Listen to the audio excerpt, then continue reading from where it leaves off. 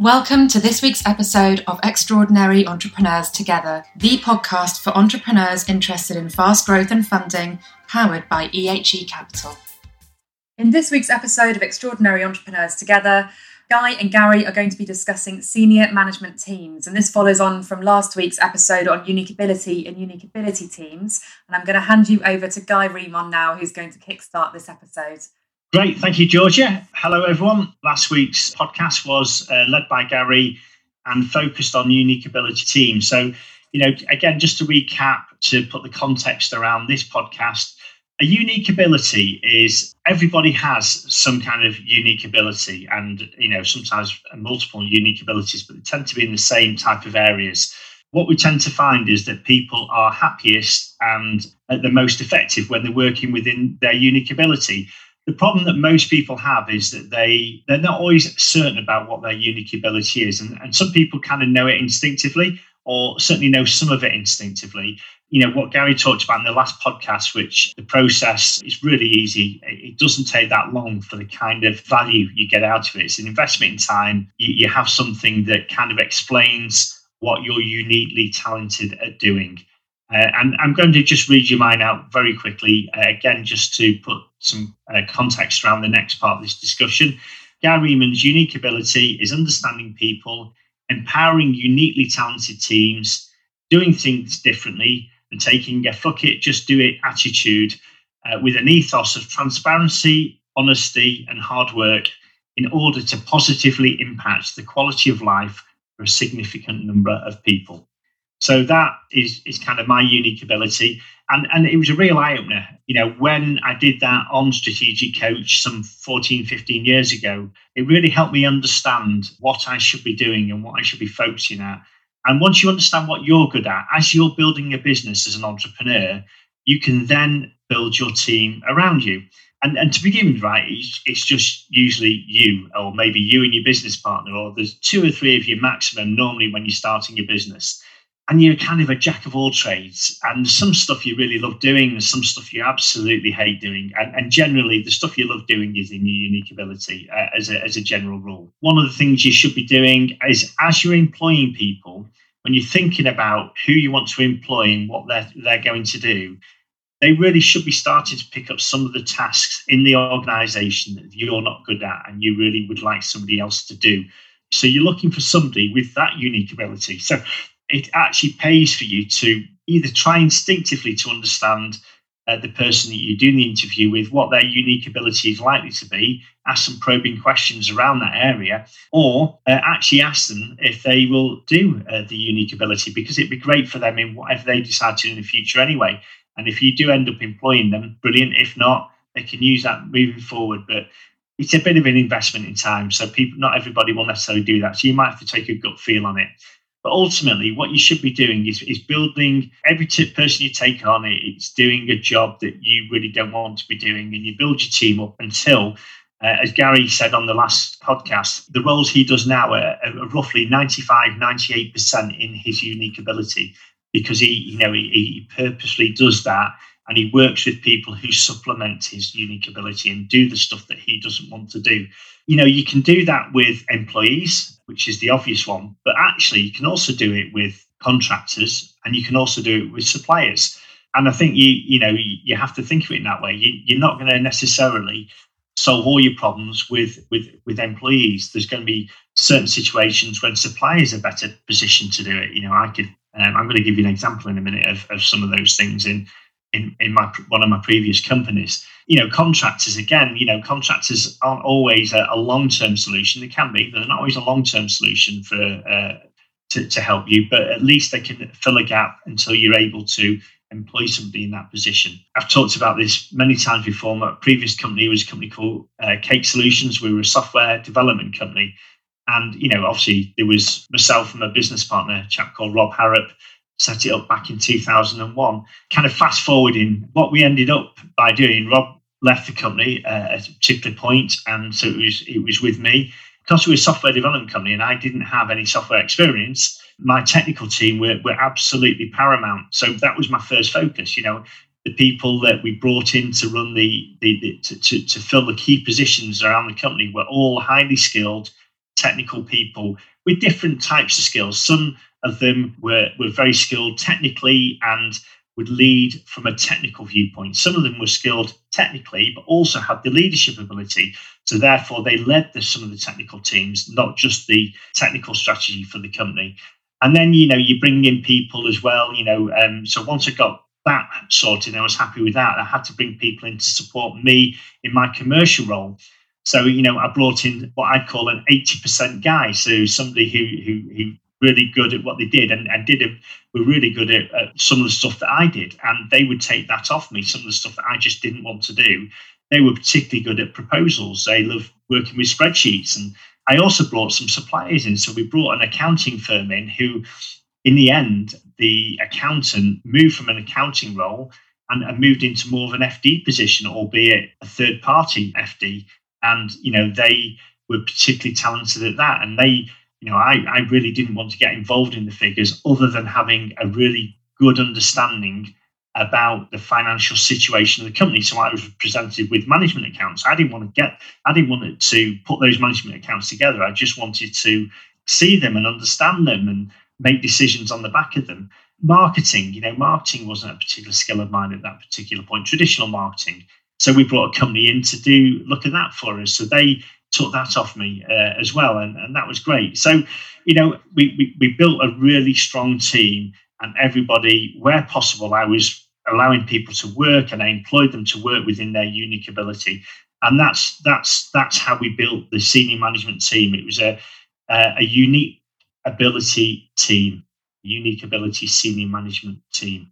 Yeah, so I guess that's kind of my example. Gary, I know you've got probably a few examples and comments to make. Why don't you dive in? I think, you've clearly built a brilliant team. It's one of your key strengths of building a unique ability team, which is great. But just drill it down. One of the things I found on the journey of going from not much to quite a bit bigger on an entrepreneurial journey was the sort of people you're talking about who take the operational role of sales and marketing. Lots of people I speak to, entrepreneurs, they go, I can't find the right person, I can't find the right executive. They're always moaning about that. And I want to share at some stage a process that I've gone through for recruiting those right people. But often you can find people with a demonstrable skill. The bits that are missing are, do they fit with your culture? That's a really important point that most people miss.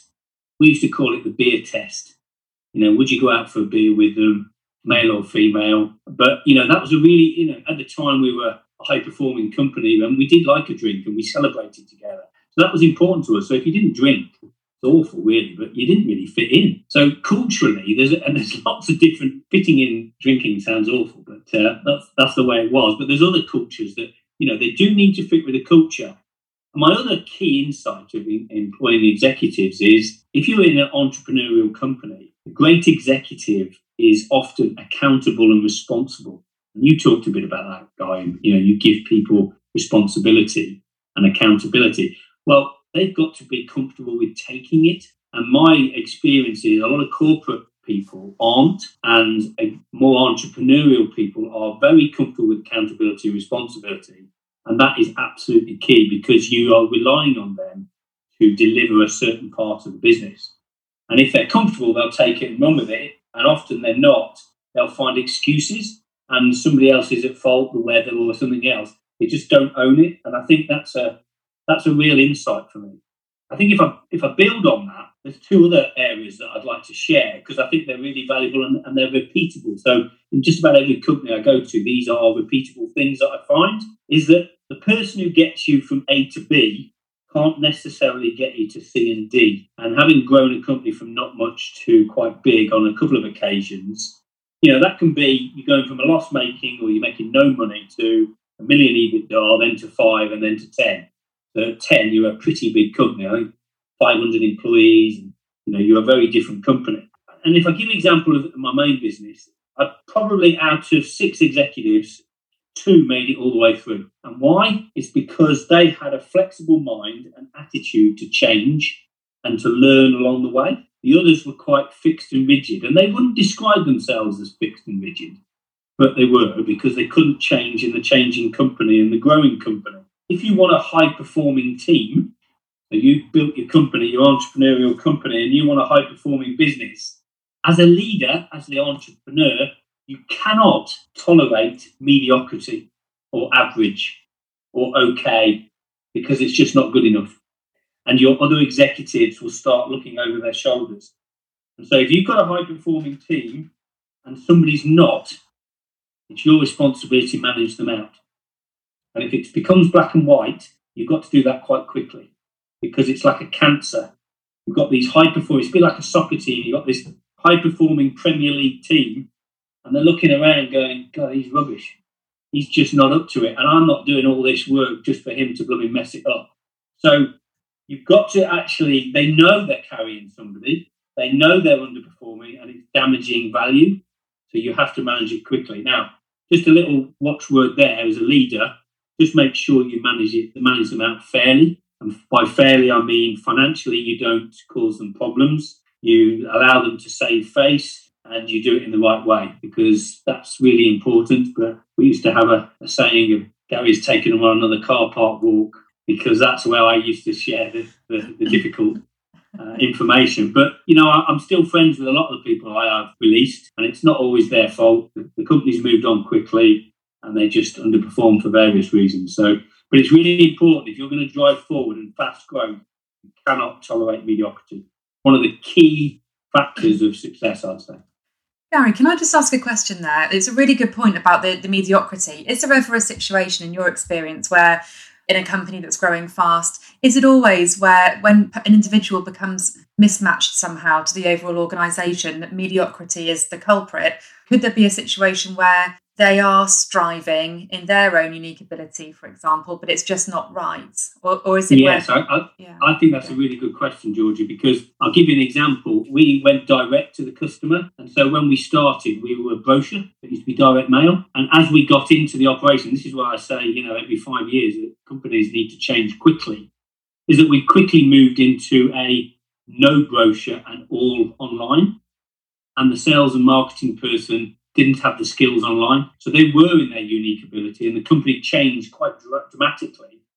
And this person was a very proud, brilliant person and had a huge career before joining us. And so that hard conversation was really hard for them to take, and it was really hard for me to give. But as I said, you know, financially, I made sure there was time. He wasn't in any difficulty, managed him out of the business carefully, and agreed that I would recruit somebody else, because they take time to recruit, as you know, 6 months. So I could get on with that with his knowledge. So, yeah, things can change. It's not always the individual.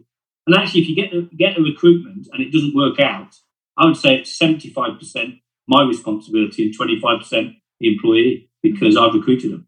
You have to have that attitude. Can I just share, because I think it's worth it, just to share with some entrepreneurs a process. I've often been asked this, you know, well, how do I go about recruiting somebody? So at the juncture, one of my key businesses, I wanted a sales and marketing person to be responsible for a 10 million turnover. It's normally unusual to get somebody who does sales and marketing. Actually, they're very separate roles. But at the stage we were at, I wanted someone to straddle both. And I knew we were going to grow. And actually, they ended up being responsible for 50 million turnover, but very comfortable. With hindsight, it was a good appointment. So how did we go about it? This was critical to me, because I knew if I didn't get the right person, we'd fail. And it was someone who understood digital. So anyway, we appointed the right headhunter.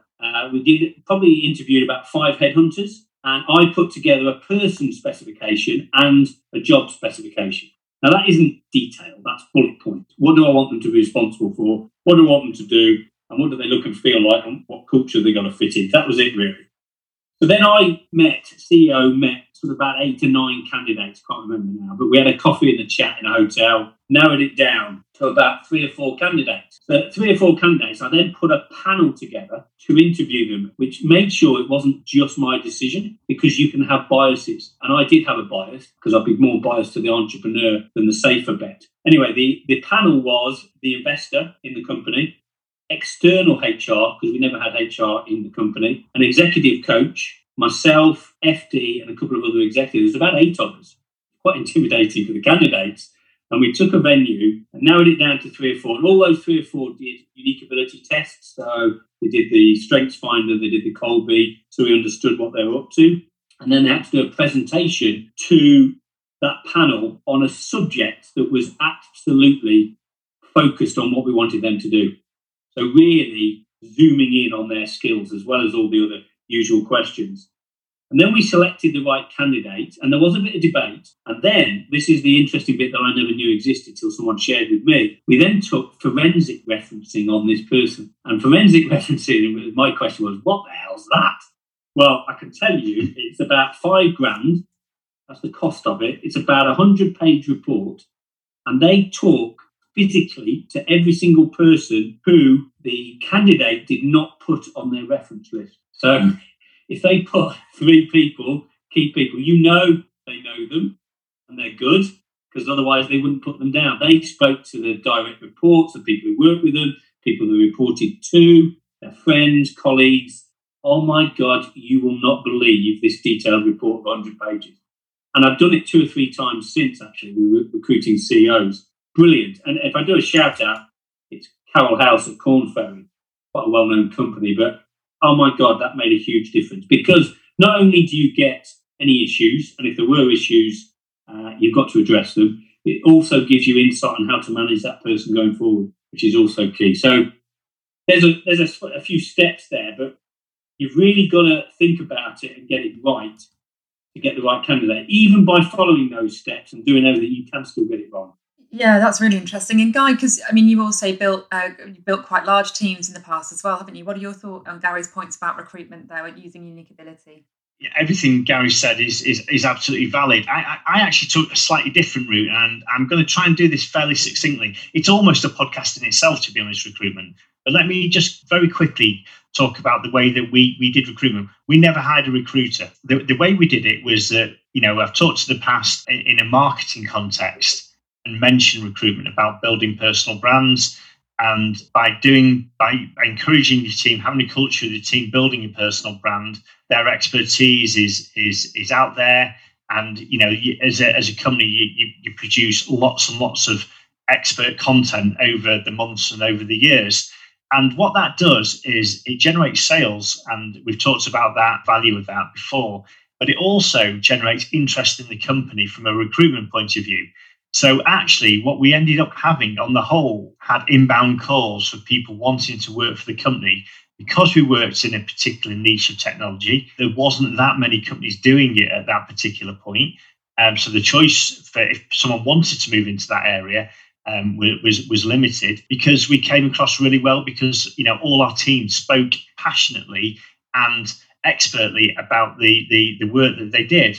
Basically, we then had inbound calls, and what we ended up doing in the end, as we grew, we ended up hiring an internal recruiter. Their job was to filter the applications that we had and speak to the people and explain to the candidates what we were about. Because what that did on the whole was got them really excited about the company. We didn't try and sell ourselves, but we explained the culture and the ethos of the company and what we're about and what we expected from people. And that actually got candidates even more excited.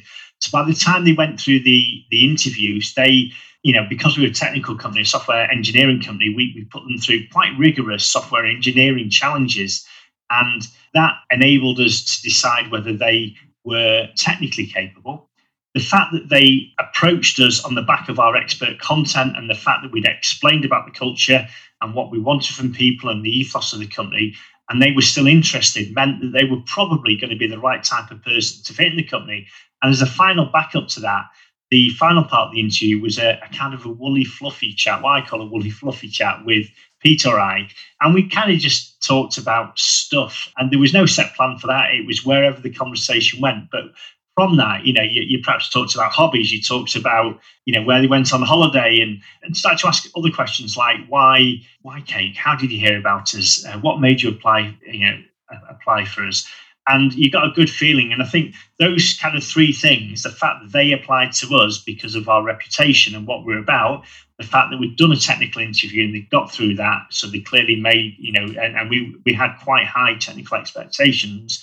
And then we had the woolly fluffy chat. Will they fit into our culture? Do I see the team getting on with, this person? And if they passed all those, then at that point we offered the job. And at that point, we'd never talked about money. Money wasn't even an issue then at that point. Money came into it right at the end of the conversation. I think that's really good, because actually you're not spending a lot of cash there, are you? They're coming to you. Yeah.